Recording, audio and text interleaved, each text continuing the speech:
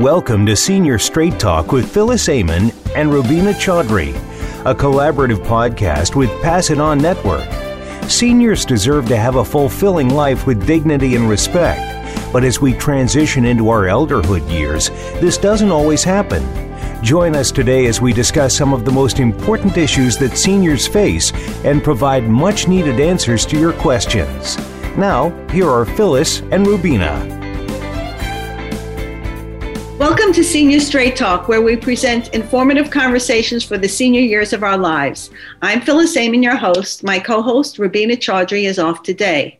Our show, which began in September of 2019, was formerly known as Voices for Eldercare Advocacy.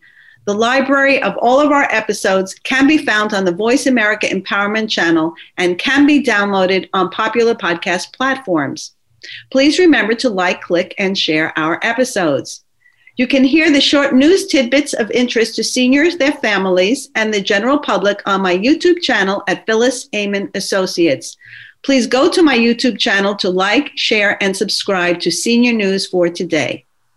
I have two courses, which you can find on my website at www.phyllisamonassociates.com. For those listeners feeling stressed, stretched, and overwhelmed, Resilience Toolbox Secrets will help you recharge, reset, and recommit as you face life's challenges. Family members considering taking on the role of caregiver or those just beginning the caregiver journey can find valuable information in my latest course, A Caregiving Guide for Caregivers, The Basics. My latest book, Dignity and Respect, Are Our Aging Parents Getting What They Deserve, is available on Amazon, and I'm proud to say it became a #1 new release one day after publication and is an international bestseller. It's available in both paperback and ebook formats. I hope you purchase a copy and encourage your friends and colleagues to do the same. I appreciate your support and hope you'll help spread the word on this all-important topic. Senior Straight Talk now is proud of the collaborative partnership with the Pass It On Network, a global peer learning network for positive aging advocates, and a member of the United Nations Open-Ended Working Group on Aging. Seniors Straight Talk and Pass It On Network will continue bringing our listeners informative conversations for the senior years of our lives. And before we begin, I also want to thank Peter DeGeer of DeGeer Therapy Services, who is a colleague and consultant specializing in rehabilitation therapy services in nursing homes. So now I'd like to turn our attention to introduce today's guest, who is doing formidable work in advocacy and healthcare public policy. Alex Bardak is the Director of Public Policy and Advocacy for AMDA, the Society. Mr. Bardak works for the Society's extensive public policy agenda through advocacy in Congress and numerous federal agencies. A graduate from the University of Maryland, Baltimore County in political science and psychology, and master's degree in public and legal policy, Mr. Bardak has extensive experience in health policy with a specific focus on areas such as payment models and quality of care initiatives. He has been a recognized national speaker on healthcare policy and has spoken at national conferences throughout the country. Welcome, Alex, and thanks for taking the time to join me for a conversation on Seniors Straight Talk. It's great to have you here today and have the listeners hear so much about the wonderful work that you're doing. I'm sure the listeners, as I was initially when I found out about AMDA, to know exactly what AMDA stands for and what the organization does. Well, Phyllis, thank you so much. It's an honor to be here, and I'm glad that you're doing this work. And congratulations on your book and this podcast. I think these topics are extraordinarily important, and I hope that we get a lot of listeners because I think, as we'll talk throughout the hour, of how important all of this is. As far as EMDA is concerned, so EMDA is a 40-plus-year-old organization, and it really started back in the 80s during the concerns around quality of care in nursing homes. Might sound familiar today, but really, there was the Sentinel legislation that came out in 1987, the Nursing Home Reform Act, that was part of a big omnibus budget bill in 1987. which required clinical oversight, medical leadership. It required medical directors to be present at each and every facility in the country. This is a statutory requirement. And at that point, EMDA really blossomed. It stood for the American Medical Directors Association, thus the EMDA. And it essentially brought together folks that believed that clinical leadership is one of the ways to improve quality in nursing homes. And these were folks who were physicians who really sought to change the culture and change the dynamic of nursing homes around the institutional medicine report that highlighted all of this. And that's how it began. Since that point, it has codified a lot of the medical director requirements that you see today. That took some time to work through. And many of the nursing home regulations and requirements and what have you came out with the work of AMDA. Over the years, we have developed a number of clinical practice guidelines and really serve as the leaders in terms of clinical care in nursing facilities. Several years ago, we recognized that the nature of nursing home work is changing.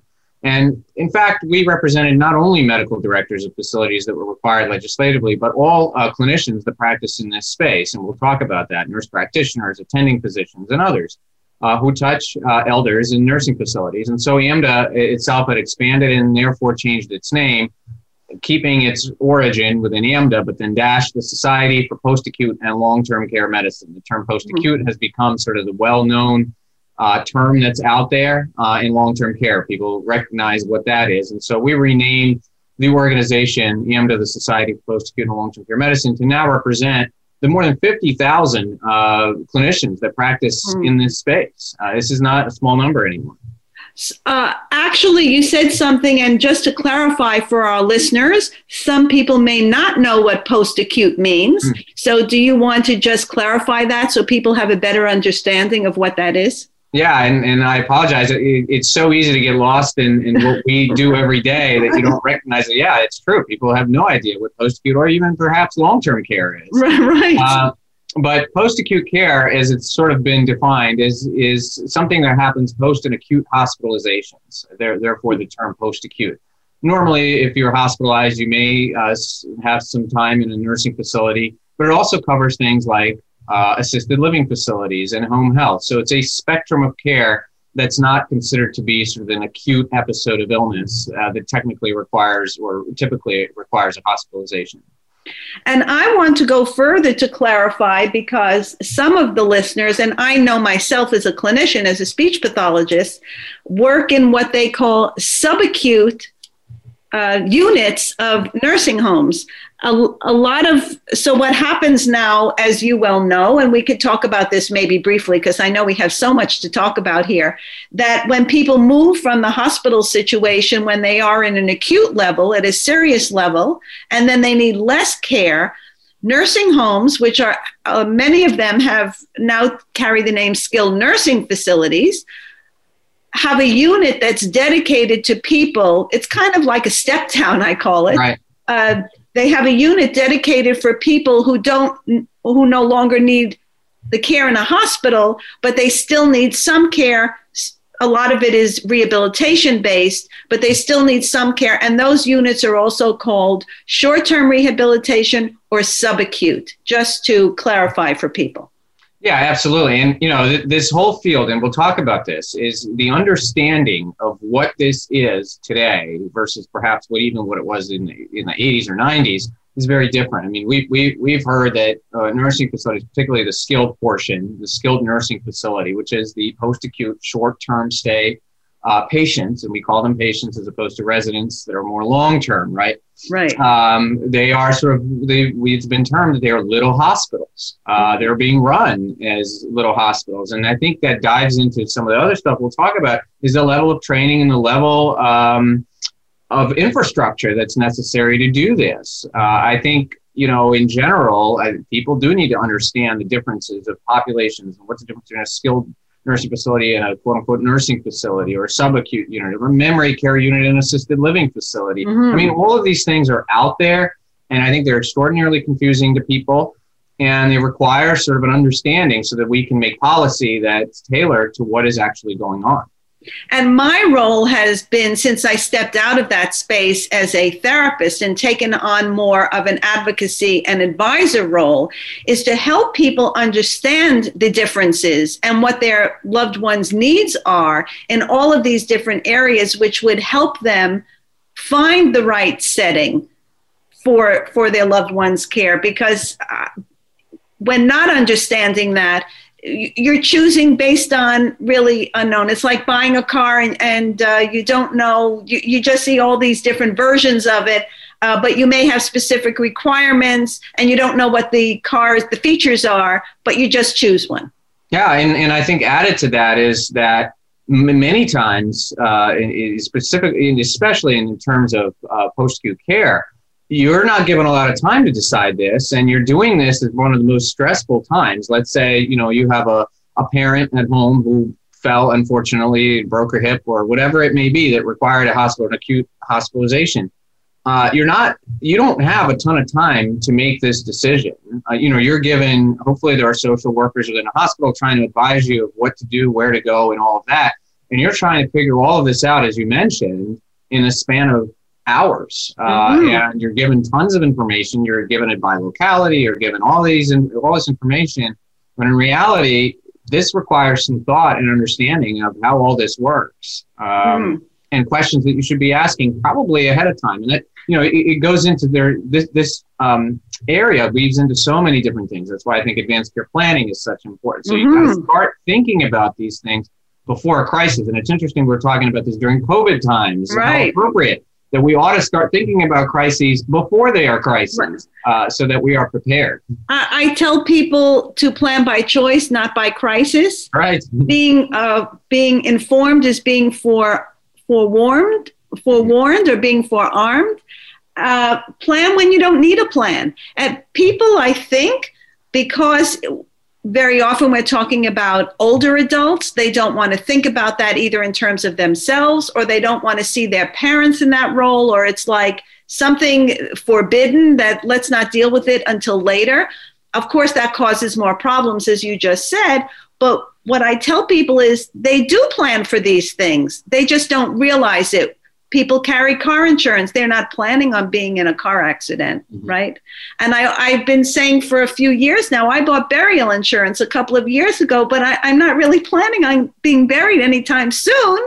I mean, you never know what can happen, but I did plan for that eventuality. And there are many others. Listen, people choose to donate their organs on their driver's license, and they're not thinking about being in that situation. So I think there needs to be greater awareness that people really are making these plans. And if they can embrace that idea, maybe they'll start thinking about planning for these very difficult situations before they happen.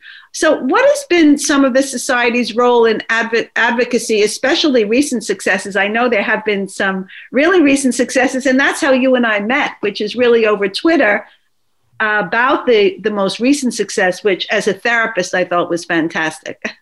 Yeah, well, and I think, again, I do want to stress that I think it's symptomatic of, again, what we just talked about. Everything weaves in this area. It's symptomatic of what occurred with the physician payment issue.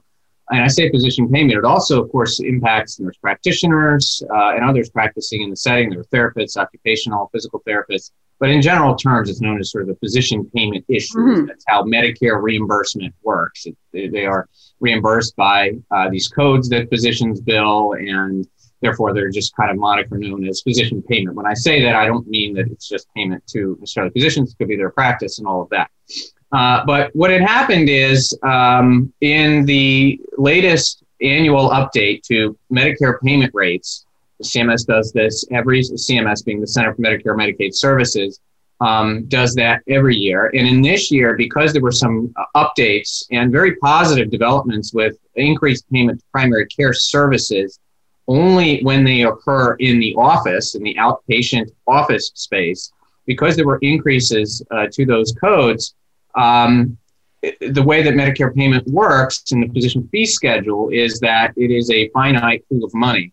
And when payment for one set of code goes up, something else has to balance that out. And therefore, other services have to go down. And what had happened was nursing home services and assisted living and home health, I should add, were on that list. And unfortunately, the math worked out that they would receive an 8 to 10% Medicare payment cut. Now, what people must understand is that primary care services in nursing facilities, again, are billed under very different codes than outpatient office codes, and they are already some of the lowest reimbursed.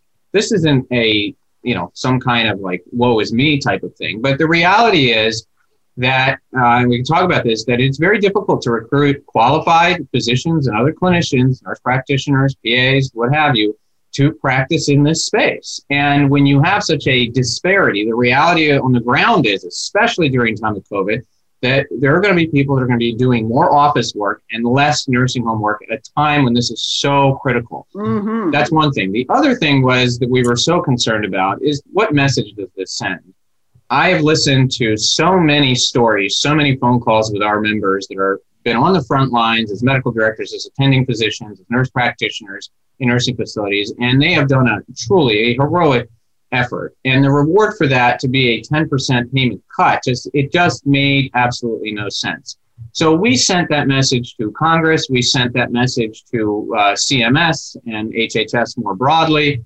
And I have to say, I am extraordinarily proud of the effort of all of our clinicians that are members of AMDA and even beyond, that wrote their own stories to members of Congress, wrote to CMS, participated in meetings. I think it made an enormous difference that the voice of this clinical leadership in nursing facilities that often gets ignored or whatever it is, people don't listen to it.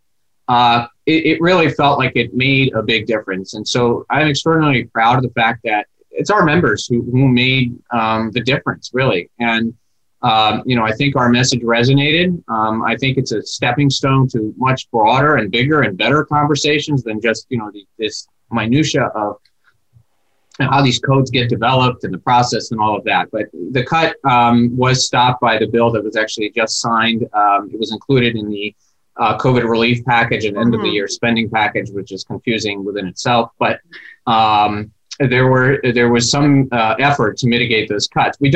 I should say, we don't exactly know what the payment rate next year will be. So there could still be, even with everything we've done, a small cut. We just don't know what it is yet because the math hasn't been calculated as a result of the bill that was passed.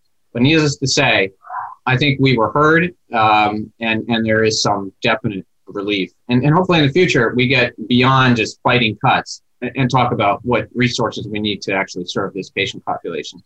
So as you talk about that in general terms, I, as a clinician, a therapist, not a physician, but I just want to bring that to light in what that would mean in terms of therapy services. Mm-hmm. So in terms of therapy services, there definitely would have been cuts to physical, occupational, and speech therapy services at a time when people are really needing more therapy, especially as they're debilitated from the effects of COVID.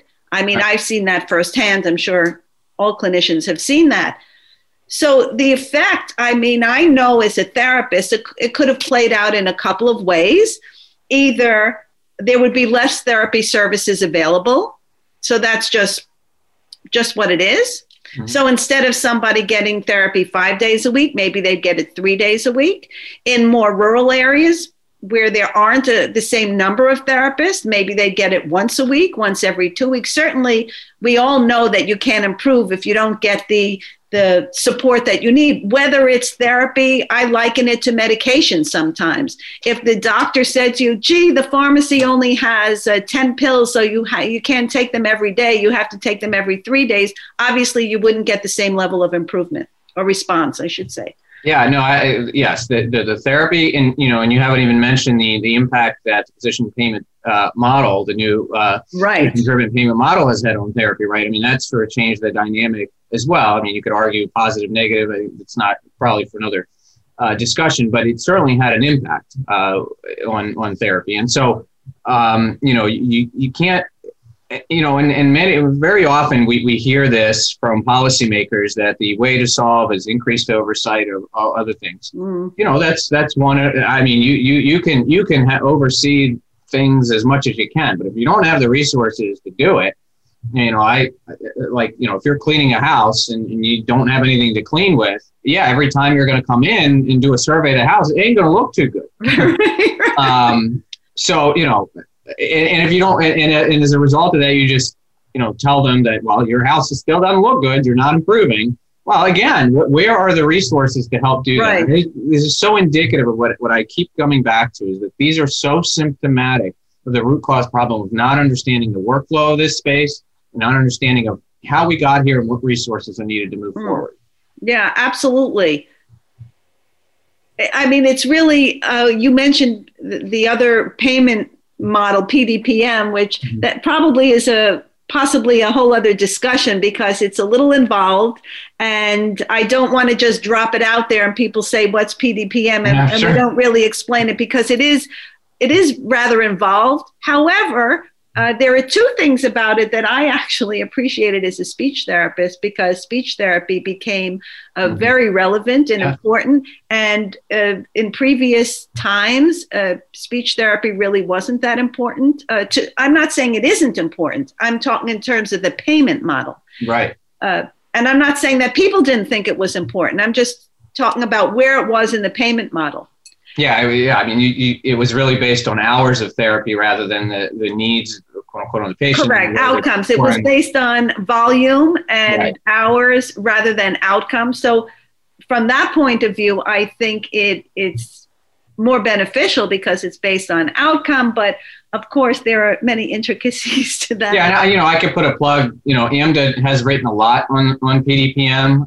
We do have a publication also called Caring for the Ages, which is really not even geared toward with internally. I mean, in terms of AMDA membership, it's read by the general public. So if people are interested in learning more about PDPM, there are plenty of resources out there, and many from AMDA. And I think that would be important for people to look into if they are realizing that their loved one needs therapy, or they've gotten certain messages about what's available in terms of therapy, or why their loved one can or cannot get therapy. Well, I think it's important to understand the drivers of what drives the care. I think, as you said in the beginning, information is such power, right? And asking the right questions, knowing what the right questions are, and knowing why you're asking them, I think is so important. And then in this area is complex, somewhat by design, but there are some very simple things you can do to simplify all of this and, make sure you're making the right choices. Yeah, absolutely. I was struck by two articles in the last 2 days. One was from a nurse who's a gerontological, I guess, nurse. She specializes in that area, and she wrote an article about the difficulties in arranging for and making the decisions about the long-term care needs for her mother. And she comes from a space where she knows about this information. So that was one article. The other article I found had to do with a patient in a hospital who had COVID, and the hospital needed room for other patients, and they wanted to transfer the person, but they wanted to transfer the person to a place that probably wouldn't have been ideal for their situation. And thankfully, there was an advocate that helped this family fight against the hospital, who really was trying to take it up all levels, even to a legal level, to move this resident when it really wasn't in the resident's best interest. So like you say, and we've said in previous discussions, it's important not only to have the information, you have to know why you need that information. And if you can get somebody to help you in advocacy, then that's really a great thing. This article was terrific. I did repost it on Twitter because it really says a lot for this advocate and for the needs that we have in our healthcare system to really better treat and care for people who are either older or sick in some way. Mm-hmm. I mean, wouldn't you say that there's, obviously we all know there are failings in the system, but I think they become more glaring now because of COVID. Yeah, well, I mean, I think, this sort of becomes a much broader discussion about how we treat or how we have both in payment models, and it's starting to change, thank goodness, although post-acute long-term care is excluded in many ways, but we have treated them as sort of these unique little islands, hospital, nursing home, assisted living, and on and on and on. And in office-based. And what has happened, I think, is unfortunately, because nursing homes, have been dealt with, quote unquote, separately. I have started to say, a lot of times people say, well, it's such a unique setting. It's such a unique setting. You've probably heard this many times. I've heard it many times for sure. And I've almost started saying, you know what? Are we doing ourselves a disservice by saying it is such a unique setting? Because when something is unique and is viewed as something that's out there and only a minority of people work there or practice there in terms of physicians or others, well, then it gets treated sort of last. Like, we'll deal with it later. And I have seen time and again example of this play out not to the benefit of our healthcare system. Because as we have now started to integrate it, and I think it's symptomatic of what you're just talking about, because people they go to the hospital, they know how to deal with that. And people in the hospital only know how to deal with that. Everything else, they're like, well, I need to call someone. I have no idea what's going on. And in fact, there are many hospitals that never stepped foot in the nursing facility. You couldn't get the door, and they've never been. And, I think value-based medicine, or sort of the integrated medical model now that we are dealing with, starting to sort of approach this in a very different way. But what has happened is that because they're now responsible for the cost of the entire episode of care, for example, they're all now going, well, what is going on across the street in that posting? Why am my accountable care organizations getting this bill? And my largest cost center is post-acute. What is post-acute care anyway? What the hell are they doing over there? And it's like this magical Narnia that they opened a closet and had no idea existed. It's been there all along. And in fact, what we find is that if you work together in an integrated system, post-acute care, because it has been neglected and treated as sort of, let's deal with it later, that's where the opportunity lies. Unfortunately, I think we still have that mindset that it's sort of this other thing, and we exclude them from these to drive these value-based medicine. They're still driven more by acute care and other things, whereas they should be the drivers behind all of this. And I think it's so symptomatic. We need to stop talking about it, this unique setting. No, it's part of healthcare. There are medically complex patients, just there are in the hospital. They go from one building to another building. They still need care. And that's the bottom line. I think we need to be more inclusive rather than talk about how unique it is. That's a very good point. And before we go to the break, I'm thinking that if just what you say, if we think of it all inclusive as a continuum of care, so it becomes part of the system rather than, like you say, that stuff over there. Because I think for people in hospitals, and I'm not just talking about the article that I read, it's okay, let's discharge this person. Let's send them over there to that place. We're done. Thank you very much. That's the end of it. And that's not really how it can work to the benefit of everyone. But we're going to take a short break and return with this fantastic conversation with Alex Bardak about AMDA, the Society for Post-Acute and Long-Term Care Medicine, and clinical services. I want to talk more about the clinical services, physician services, and medical directors in nursing homes, and what people really need to understand and know about that. So we'll be right back on Senior Straight Talk.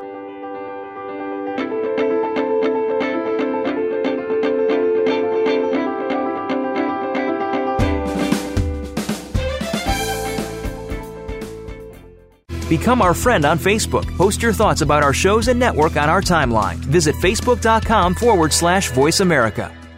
Phyllis Amon, owner of Phyllis Amon Associates, provides strategic solutions to families seeking care for their loved ones and coaches them to become more effective advocates. Her expertise comes from working in over 45 nursing homes. Phyllis, known for her passion, empathy, high-quality care standards, and quality life for older adults, is an experienced educator, speaker, and trainer. She's bridged the gap from healthcare to public and private sector businesses on topics from communication, caregiving, empathy, and novel approaches to team building and leadership. Rubina Chaudhry is president and founder of Mars Services, an engineering management consulting firm, as well as founder and president of Olive Community Services, a 501c3 providing support services to seniors, families, and the community. Olive's Live, Learn, and Thrive programs engage seniors physically, mentally, and socially. Rubina's passion for seniors stems from her experiences as an only child, living miles away from her aging parents who are over 90 years of age. She understands the issues and decisions caregivers face. Visit olivecs.org for further information. It's your world. Motivate, change, succeed. VoiceAmericaEmpowerment.com.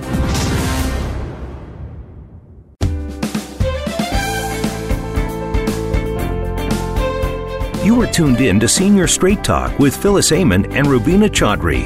If you'd like to leave us a question or comment about our program, please feel free to email the hosts at phyllis@seniorstraighttalk.com.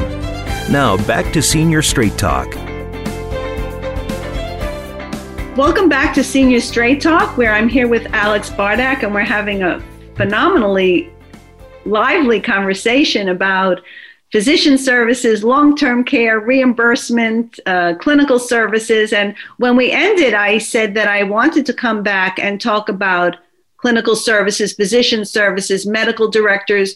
What do these terms mean to people? Who are these people? What should people be asking? What do people need to know? And why is it important to know about these people? So take it away, Alex. Well, sure. Well, I mean, I will say that back in 1987, let's take it back there, right? That there was some wisdom in creating this position of medical director in a nursing facility. We certainly, I wouldn't be here talking about it if I didn't say that we view it as an important role, the medical director role. And yet it's probably, I don't know how many people, when they're placing their loved ones, ask who the medical director of the facility is. And yet anybody who ever asks me personally, I have told them, go ask who the medical director is.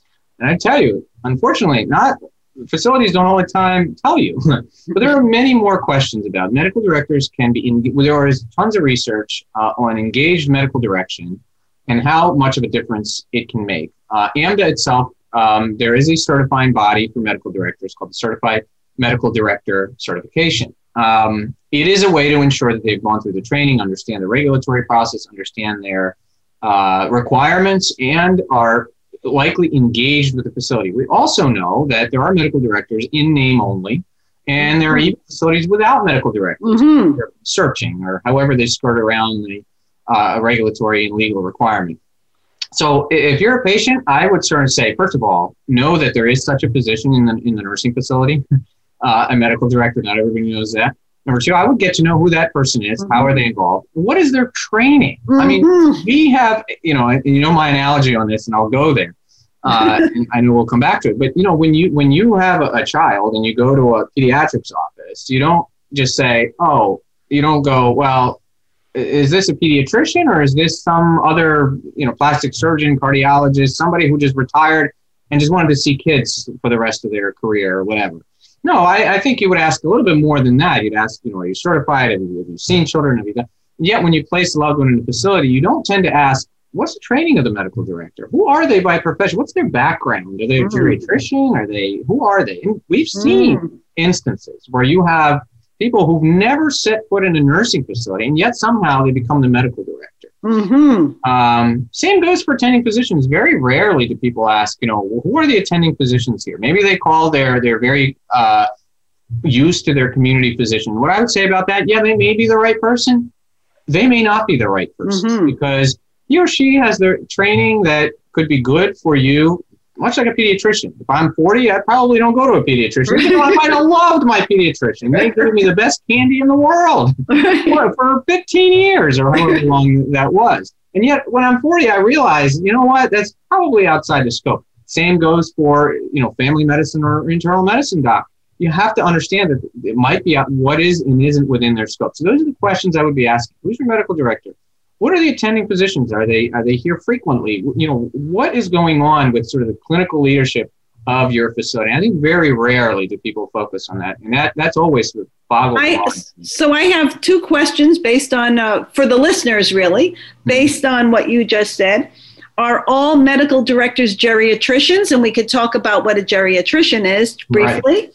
And for people to understand that the attending physician in the nursing home is the person that is going to see their loved one, that their doctor in the community who doesn't have privileges in that facility is not able to see that, to go to that building to provide care. However, very often doctors attending physicians, in my experience, sometimes they are very sensitive to that, and they'll be in touch with the person's community doctor, which is a great thing. Not everybody takes the time for that, but it is great when people do. But are all medical directors geriatricians? And let's just talk briefly about what geriatrician training involves and how that's different from a regular doctor, because an internist can become a medical director, and that's a very different field than being a geriatrician. Yeah. Well, first of all, to your first question, are all medical directors geriatricians? No, they are not. The one thing I'll say is we don't know. Part of the issue is that there isn't a whole lot of information out there. If you wanted to find medical directors of facilities, good luck. You have to call a facility and really be active about it. One of the advocacy positions from AMDA has been to create a national registry of medical directors for that very reason, because very few consumers actually realize that this is a position of importance. They sort of, and what we hear a lot is like, well, they have a medical director, but they're never there all the time and all that. Well, isn't that symptomatic of the fact that you don't know who they are and aren't asking any questions and aren't holding them accountable? Right. It's like the Yogi Bear. Nobody goes there. It's too crowded. Right. If you're not asking the questions, there's no accountability for it. And so I would say, look, I think if we provide more transparency and all of that, I think we would ask that. So no, absolutely not. We have seen Office of Inspector General reports that are referral schemes, and they are as far from geriatrician as can be.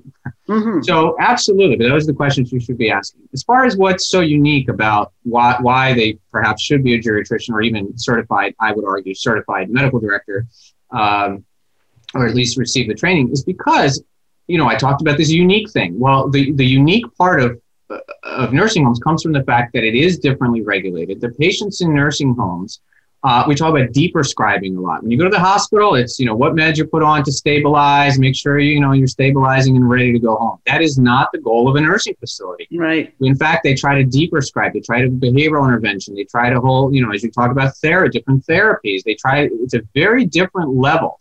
The reimbursement structure is very different. If you start ordering a bunch of lab tests and all that, you're going to blow your per diem reimbursement right out of the water. And you're not going to have the same resources that you would have in other settings. The pharmacy works very different. People don't know. There are no on-site pharmacies. They get delivered. Right. There are so many of those things that are different in nursing facilities. By the way, the pharmacy issue, again, playing out within COVID-19. Right. So those are some of the things that I would say. The other thing about attending physicians, it's hard to tell what, I've been talking about this. I ask people have asked, is there a shortage of attending physicians in nursing facilities? I don't know the answer to that. We know anecdotally that both medical directors and attending physicians, there is a shortage of people who are working in this field in nursing homes. What it is, I don't know. Why? Because we don't dive in that deep. We only look at, how many primary care doctors are out there?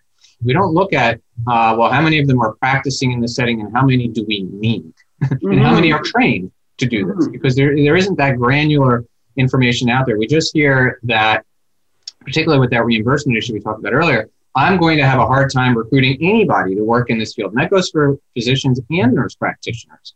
But I at least have not seen any scientific study or anything that has defined the shortage of trained clinicians in this field, whether it be even medical directors or attending physicians.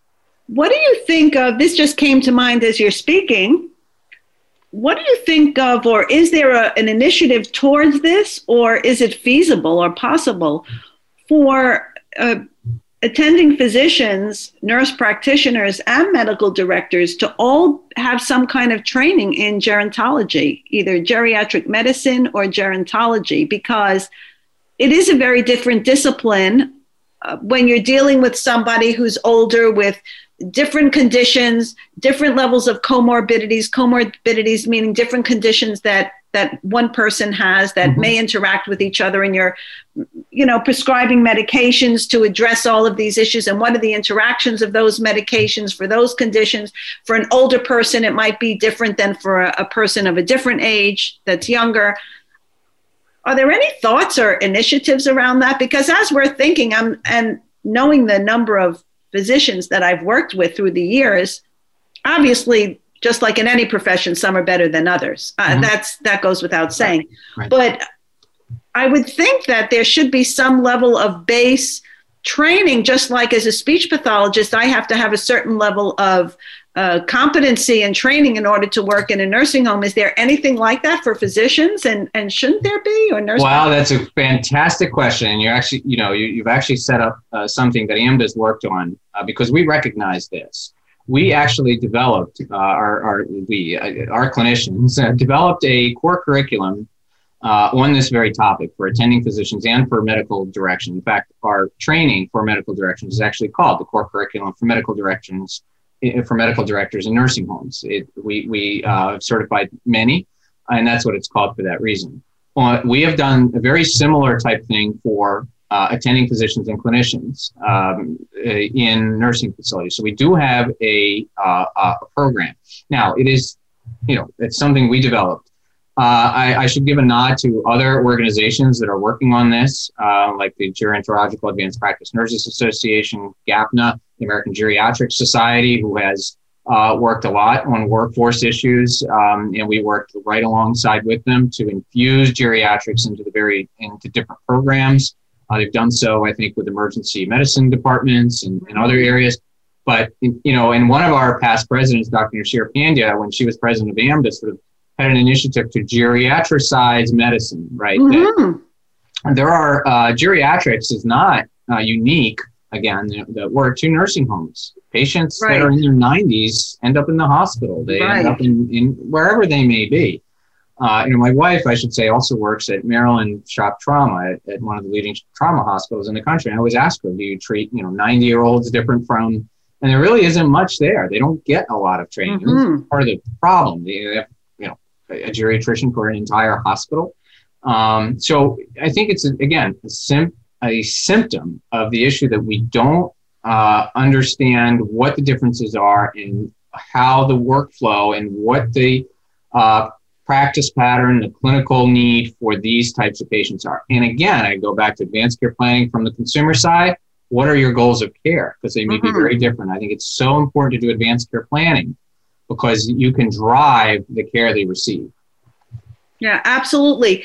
When I was doing research for my book, I found a program, I think it's at Princeton. I don't want to misspeak because I actually don't remember off the top of my head, but it's a wonderful program for residents where they are paired with people in the community that are their mentors.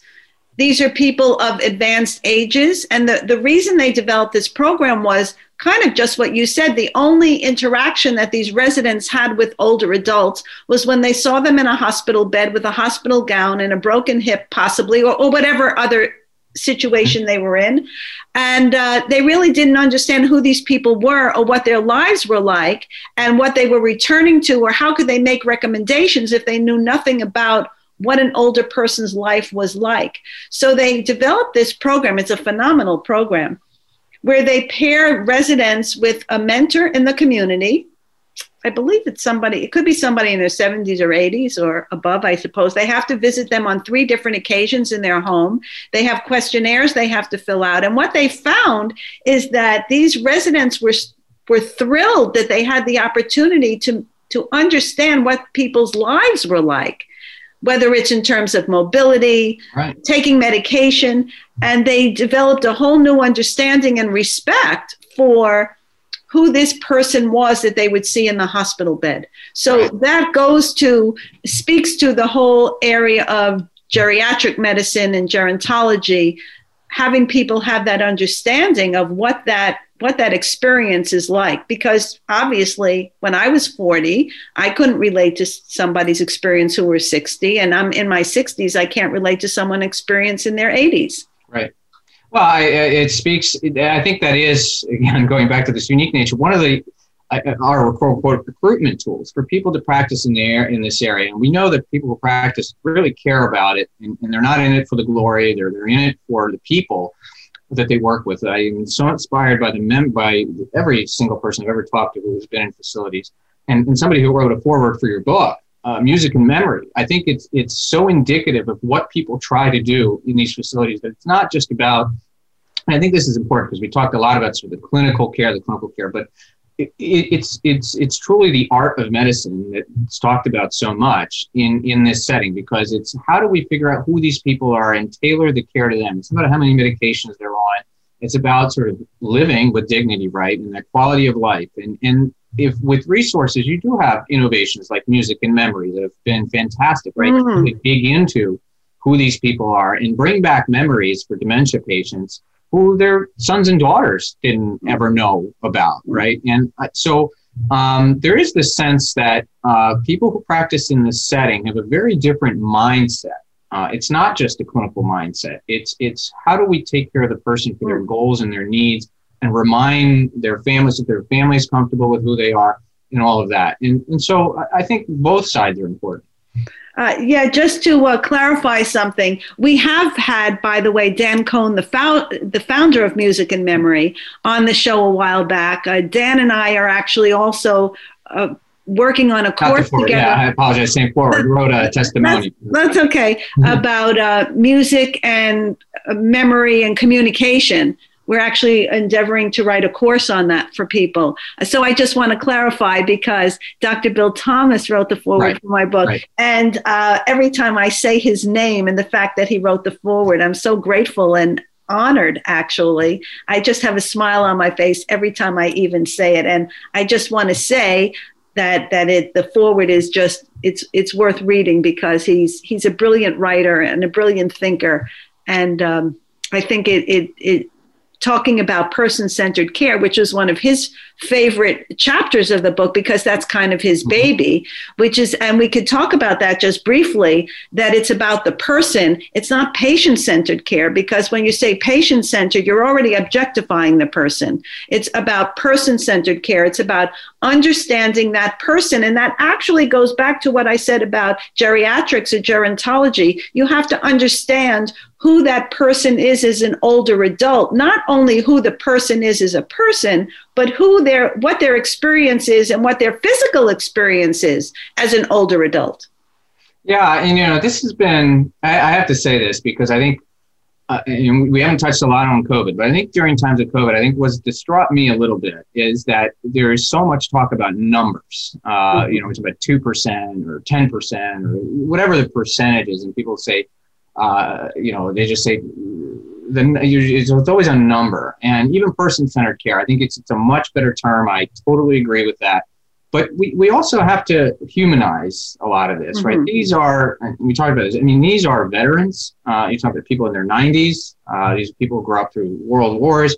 These are people who cared for us, and in my case, for my parents, so we have to be not even just talking about numbers. We have to really talk about, these are our caregivers, right? During extraordinarily difficult times in many instances. And it just so happens that now these people require help. You need help. And in some instances, in the case of Music and Memory, even remembering who they were, right? And, the heroics that they went through, and that we may not even know. And so, yeah, absolutely. Humanizing this is, I think, extraordinarily important.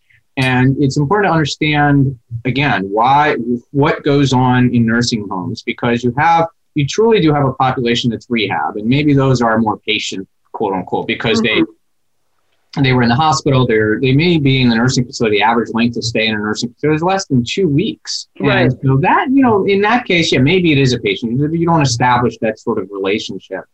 But for the long stay patients, which happen, they may be in beds next to each other, right? They're a very different story, right? That's where we talk about a lot about quality of life and the different goals of care, and what do we want to see, and how do we mix their clinical need versus their quality of life in advanced care, again, the term advanced care planning, and hospice care potentially. All of those things, and really, a lot of has been written about living with dignity. So I think we have to sort of, again, understand this setting in order to understand how to personalize what we're doing there. And policymakers, I think, don't really know all these differences. And I think that's why we see these broad brush policies, both from a reimbursement scheme, from a value-based medicine, or these payment model scheme. We see this all the time, that they don't distinguish, for example, between that 14-day stay and a long stay. But it's very different. There's something that you just said, and I know we talked about it when we had our conversation before this podcast, which is living with dignity, because that's one of the things I always say, that you're living with dignity until you're not living anymore, as opposed to dying with dignity. I come from, and I've told you, and I've told many people, my specialty was working with people who are ventilator dependent and who have trach tubes to help them breathe. So I have a very concrete view of it. Either you're breathing and you're alive, you're not breathing and you're not. So to me, it's like you're living with dignity until you're not. I just prefer that terminology. So I'm glad to hear that you. Yeah, I don't know that I even purposefully. No, but it was great. I loved it. But no, I mean, truly though, when and I think it goes to something we talked about even in the very beginning, is what is the image, quote unquote, in people's minds about what these places are. Right. One of the things that as you were talking about, people that want to end up there and they don't want to talk about these things, burial plots, things like that. I can tell you that there are very real, and that's part of the training here that we talked about before, is the cultural differences. I can tell you, I am from Eastern European. I come from, I'm an immigrant myself, first generation. And having actually experienced some of this, I can tell you, we don't talk about dying. Right. At least in my family, whatever. When my grandfather, just a quick personal story, my grandfather was dying. I remember going to see him, and I was a teenager at that point, and it wasn't customary to say goodbye. Like, right. You'd say, I'll see you next week. I mean, it's a little wild to think about now, but there are cultural differences. And to those from Eastern Europe listening to this will understand it completely. Unheard of to buy burial plots, for example, ahead of time. So those sorts of things, I haven't gone through a clinical, I didn't go to med school, but I've taken a class, during my master's program. They did have classes together, actually, about bioethics and some other things with folks that were going into medicine. And this is very rarely sort of talked about. How do you deal with these issues? They know the clinical part, how do you do this and that, but these sorts of issues are very different, and they are almost as important as anything else in a nursing facility. Mm-hmm. It is different from what you're used to, perhaps, coming out of medical school. I have to say, my first experience with ethics and saying anything about dying was many years ago. I was working in a nursing home situation that had a vent unit. And we did, there was a medical director. No, he was the pulmonologist for the vent unit. He was a medical director and actually a head of pulmonology at a well-known hospital in the area. And we did rounds, grand rounds every week. It was fantastic. We did it for 2.5 years. So that's, the basis of my training in that area. And I'll never forget, one day, there was a gentleman who he was on a vent, I think, or he had a trach, and the daughter was there, and we were in rounds, and they wanted to, the gentleman wanted it removed, and the doctor was saying no. And so the daughter asked point blank, well, what would happen if they took out the trach? Because the father was very insistent that this is what he wanted. And it was the first time that we ever heard a doctor address the issue of death. And he said it in a very humane way. It wasn't, he tried to say it as gently as he could, but it was still a reality. And as staff people standing there, we were aghast. We didn't even know what to make of it, because it's like you say, it's very often not talked about. It's a taboo subject. Some doctors don't even want to approach the topic with family members or with a resident in nursing homes. It was the first time we ever heard it. And like I said, he did it in a very dignified way, but it was a reality of a situation. And, we had that. And he actually said to the daughter, let's have this discussion outside. And she said, no, my father, this is his life. And let's have this discussion right here. And we all stood there and had the conversation. And it was a tremendously valuable experience. Yeah, no, I could tell you that, from the background that I come from, that would be very unlikely. But again, it's, but understanding that, I think talking, perhaps it changes. It doesn't, just because it had been that way doesn't mean it will be that way. So, right. That's part of the issue. And I think it's part of the reason why you ought to know who the medical director is, because part of their responsibility through a regulatory, it's codified that they are responsible for a lot of the operation of the facility and the clinical, and they are supposed to be participating in family meetings like the one you're talking. They're supposed to be experienced in these things and develop these relationships, which is why I believe, experienced, dedicated medical directors make a difference, because they could make a difference even in a conversation like this. Right. That could make a difference whether somebody's rehospitalized or, in their last days or whatever. We see that so often that they bounce around the system in their last week or so of life, and that's perhaps shouldn't be that way, and it should be talked about. And again, I agree. Play a big role there. I agree. We only have a couple of minutes. We really haven't gotten to the topic of ageism, but I think all of this encompasses that, how we're caring and treating older adults, being concerned about all the issues that are concerning for them, their life, whether they're living in the community, in assisted living, in a nursing home situation. And we touched on it briefly during the break, and I know we touched on it before. Maybe this is another conversation. I'd love to have you back to continue it if you had the time and were willing, about maybe there needs to be different levels of nursing home situations so that those people that require a greater level of care, a more skilled level of care, is not the same place as somebody who doesn't need all of that. Mm-hmm. And maybe those are different levels. I don't even know if that's something that's possible at this point, considering how the system has developed. But I don't know. Maybe it's something. I think you have to look at financial drivers, right? We know that Medicaid rate, it gets complicated very quickly. Medicaid rates, which reimburse majority of long-term care, just aren't there, right? Right. State budgets the way they are. What happens in the federal government has been up and down. So the facilities aren't, quote unquote, making, to go back to the ethics of this being a business in the first place. But, they don't make a ton of money, quote unquote, on the long-term patients. So they have to make that up on their post-acute, where they could make money. This is on the facility side. And so, I think it would be difficult you'd really have to look at the financial structure of everything as well. But I would say that, again, the fact that we would be looking at it in the first place is a win, because COVID has shown us that we have ignored this place for so many years. Although there's been legislation, although this has been a highly regulated field, by and large, as you talk about ageism, people have dismissed it.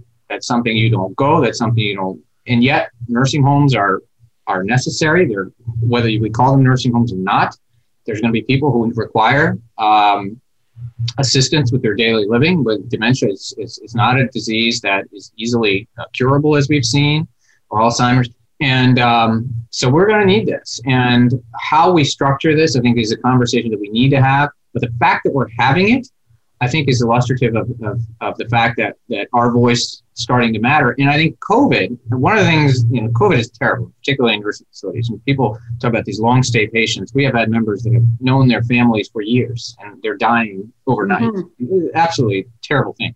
But one of the things that it has done is that it highlighted that we need to talk about this space, and we need to prioritize about this space, and we need to humanize this space. Again, these are veterans, these are our loved ones, these are caregivers, these are not just numbers that are so often presented. One of the things that social media, and I recognize social media for what it is, but the people that just say, it's just the elderly and I know. Quarantine them. Well, okay, so they can sit in a prison cell for, while we go out partying. I don't know how I feel about it. I know. And I have to tell you, another aspect of it that I don't think people think about is they've given birth to us. We wouldn't be here if it wasn't for them. So, hello.